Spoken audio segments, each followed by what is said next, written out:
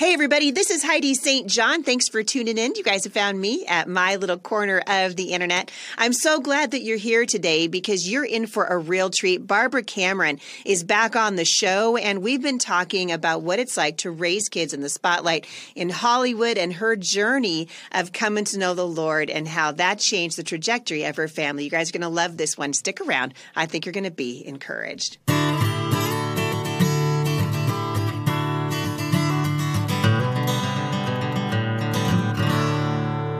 All right, so for everybody who's brand new to the show, I am very glad that you have joined us here. And for those of you who've been here for a while, what are we going on, you guys? Now 16 million downloads just in the last year and a half alone. So thank you guys for listening to the show and for sharing it with your friends and your family, for sharing it on social media, and for helping me get a message out there of really just getting off the bench and into the culture. God wants us to be salt and light. It's one of the reasons I love Barbara Cameron so much.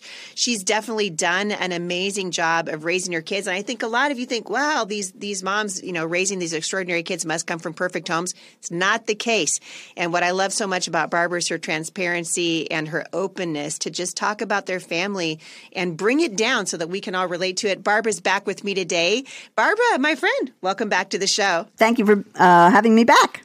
I'm so glad that you're here. I really appreciate your willingness to just be a regular person and let people in, because I think that the perception, especially if you see someone who's successful, is particularly in the spotlight. I had a conversation with Kirk not that long ago, and he was just like, people think, and I think this is true, right? They see me in a movie on television and they think I'm like that in real life. No, I'm not a doctor. I just literally just played one on TV, right? Right. It's not who I am. And I think the more that we can do as children of God, especially, to just say, hey, this is what it really is. Mm-hmm. I think it encourages people to stay in the game. So I appreciate so much, you're saying, no, it wasn't as easy as it looked. And we talked yesterday about the perception that your kids were raised in a Christian home because of the outspokenness, particularly of Kirk and Cameron's faith, in an environment that is so hostile to Christianity and to the values that we hold so dear in the Bible. But you said that there was a point in which you really struggled in your marriage. So I want to get to that. But first I want to find out what took you from, putting baby Jesus under the tree at Christmas time to wanting to just really walk with the Lord. Many, many years later, really. I think in the beginning I had a very childlike faith. And yet I didn't really know how to train up my children. I didn't read the Bible. I really didn't know how to do that. And being married to a man who didn't believe in God, I didn't have a spiritual leader to help me through that. And so it was really through maybe relationships and seeds being planted through other people. And then a really difficult time when my husband and I had separated, and somebody had invited him to church. And my children started going to church, and they were teenagers at the time.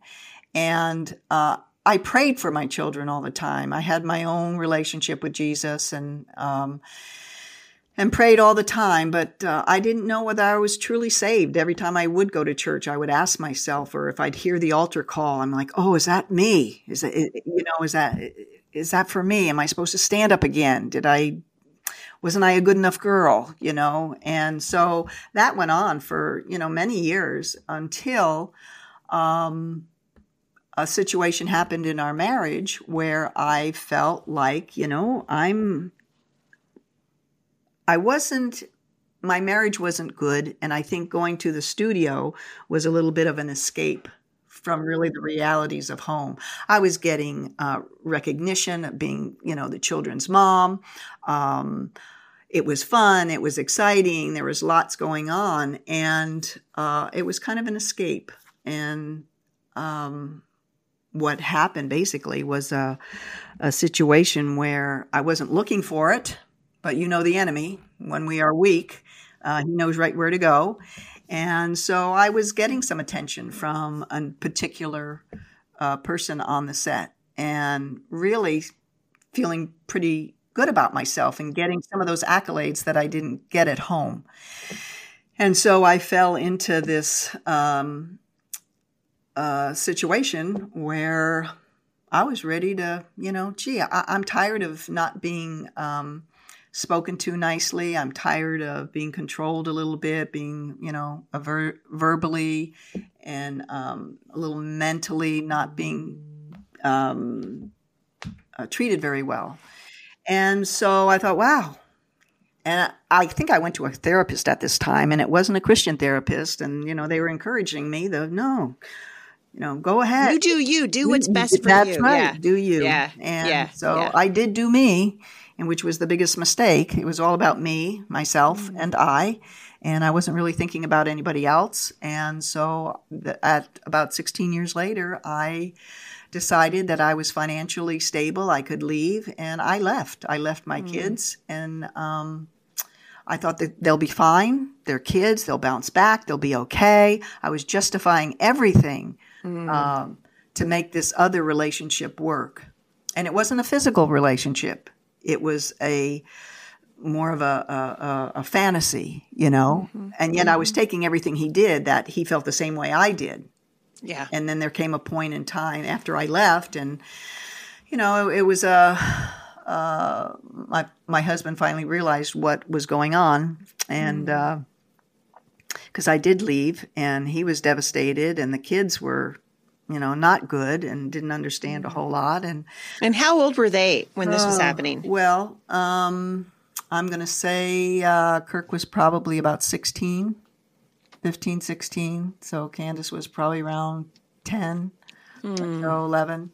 Yeah. And my other girls. So it was, it didn't last very long. I'm going to say maybe about 6 to 8 months, but it was a wake-up call.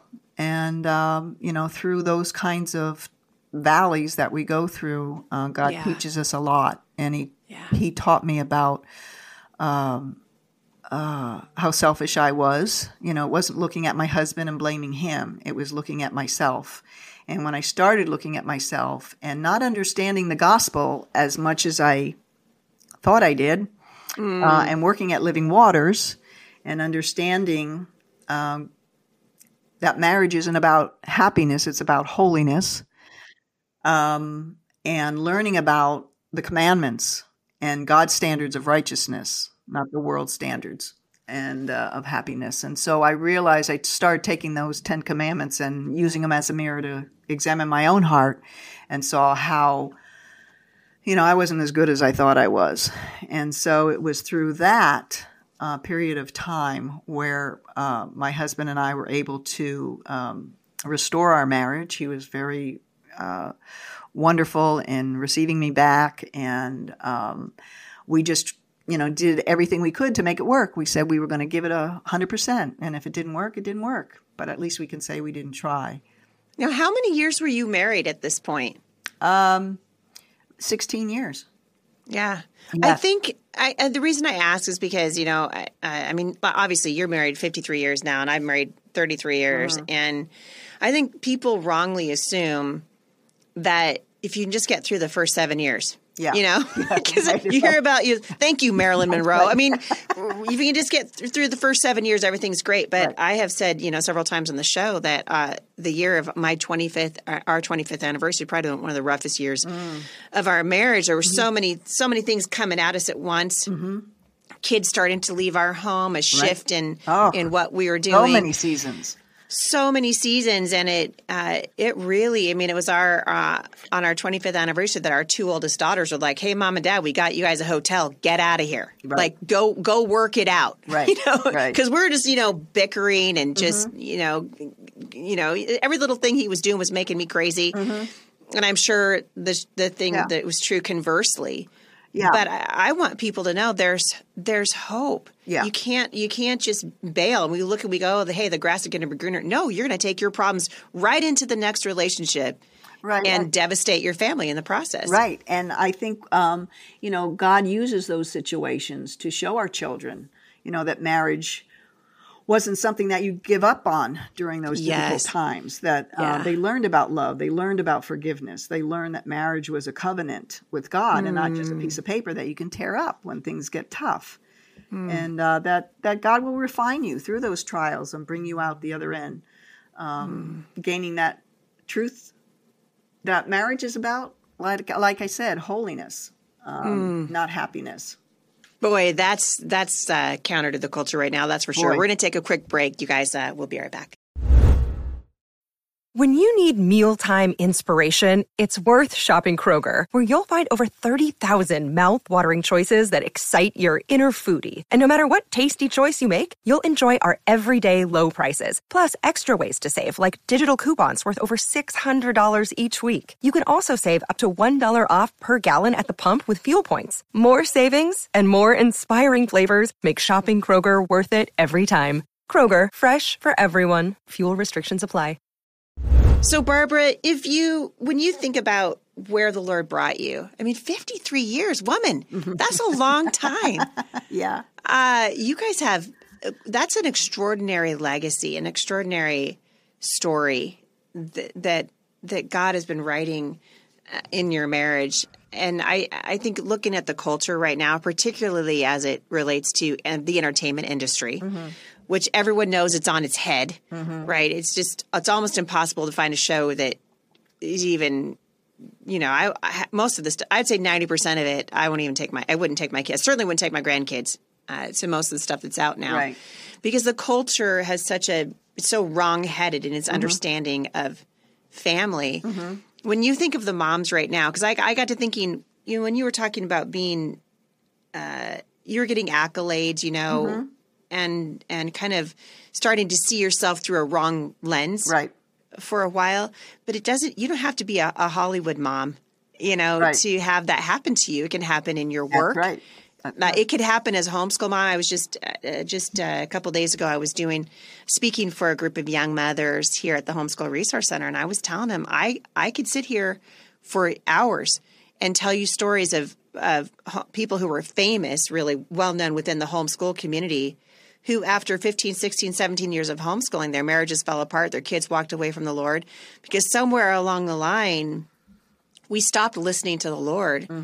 And we started just allowing the messages from the world, whether it's through somebody else or through media or whatever it is, to impact our heart. What's your encouragement to the listeners today who either are unhappy, because that's where it starts, right? An unhappiness in your heart, a discontentment, whether it's your marriage or your job or your family or mother or whatever it is. How do we guard against that so that we protect the thing that is so precious, which is our marriages and our families? I think, a lot has to do with self, like a lot of selfishness. I know for me now, today, after all these years, my focus is number one on the Lord. And trying to put, my husband first, my children, not creating so much about myself. 53 years. That's a lot. I mean, I'm just like, girl, you're like marriage goals. This will be my hashtag marriage goals, that you can come through difficult, because it is hard. It is very hard. Can we just be honest about it? It is hard. And we are still working on it. I'm still because we're selfish by nature. Yes, I'm still working on it. And it's just it's communication. Is still, I'm still trying to figure how to communicate with my husband, because we are so different. Yeah. So different. But which is what makes it fun. Yes. And also what makes it a pain in the butt. That's right. Because that thing that you thought was so cute and sexy when you first got married, you give it 25, 30 years, like, okay, that's actually not cute and sexy anymore. I don't like it. Everybody else laughs, but we heard it. It's true. I know. It's so true, but because we really are selfish by nature. You've been really candid, and I so appreciate it. Just the transparency, because we need that. I think now more than we've ever needed it. There's no perfect family. There's no perfect marriage. There are no perfect kids. No perfect scenario. Money doesn't fix it when we're hurting. But you said something that really ministered to me. It's basically, when you finally understood the gospel, you started to see yourself differently as Yes. your role as a wife, your role as a mom. Talk to the parents who are listening to this today who are feeling like, you know what, I give up. It's not worth it. The grass surely is greener on the other side. Surely if I just trade this life for another one, or maybe they're investing, too much in their kids. I mean, you could say, well, it's easy to get the attention of a member of the opposite sex and feel like, hey, that's going to be the thing. But there are moms listening to this and they're getting their identity from their kids. Right. That's which true. I imagine that would have been an easy thing for you to do also. Right. And I think that's the big question is, where is your identity found? Yeah. My identity is found in Jesus now. I mean, he is everything. I put him first and foremost as best I can. We're not perfect. We mess up. But each day is a new day. And I do everything I can to get myself in line with him and what he's called me to do, and how to treat others and how to treat my husband, and, not be selfish, put people first. I mean, I just seek the Lord with all my heart, mind, soul, and strength as best I can. And I don't memorize scripture very well. I mean, what I know the Lord has really given me on my heart, he's placed on my heart, are the 10 commandments. And if I could share anything with anyone, that is the mirror that will help us to see if we are in the faith, to keep us in line of God's standards of righteousness, not the world's standard of happiness. Oh, And wow, I'm convicted when I do something. That's the Holy Spirit. Con means with, science means knowledge. With knowledge, we know when we're doing right. We know when we're doing wrong. And so the 10 commandments is my anchor, to keep me in line, and grateful for the Holy Spirit that he keeps me there. And, God prunes me and grows me and trains me even after 53 years. I'm still learning. I'm still growing. And I think the best thing is that I'm content. I had a lot of trials in my life in the last year, with losing my sister, losing my mother, having breast cancer, having 2 knee surgeries. I mean, there was a lot there, but I learned so much from each one. And I think the word I learned was content. I am content if the Lord decides to take me home. He blessed me throughout my life, and I am content and grateful. And I couldn't ask for anything more. Jesus is my all. He's everything. And so I myself, my identity is found in him, not in myself anymore. I love that. And it coincides so well with what God put on my heart for the whole month of October. I'm teaching on identity. I think we're so fixated right now with sexual identity, right? And just, yes, that's where the culture is at right now. The sort of undoing of what God said is good.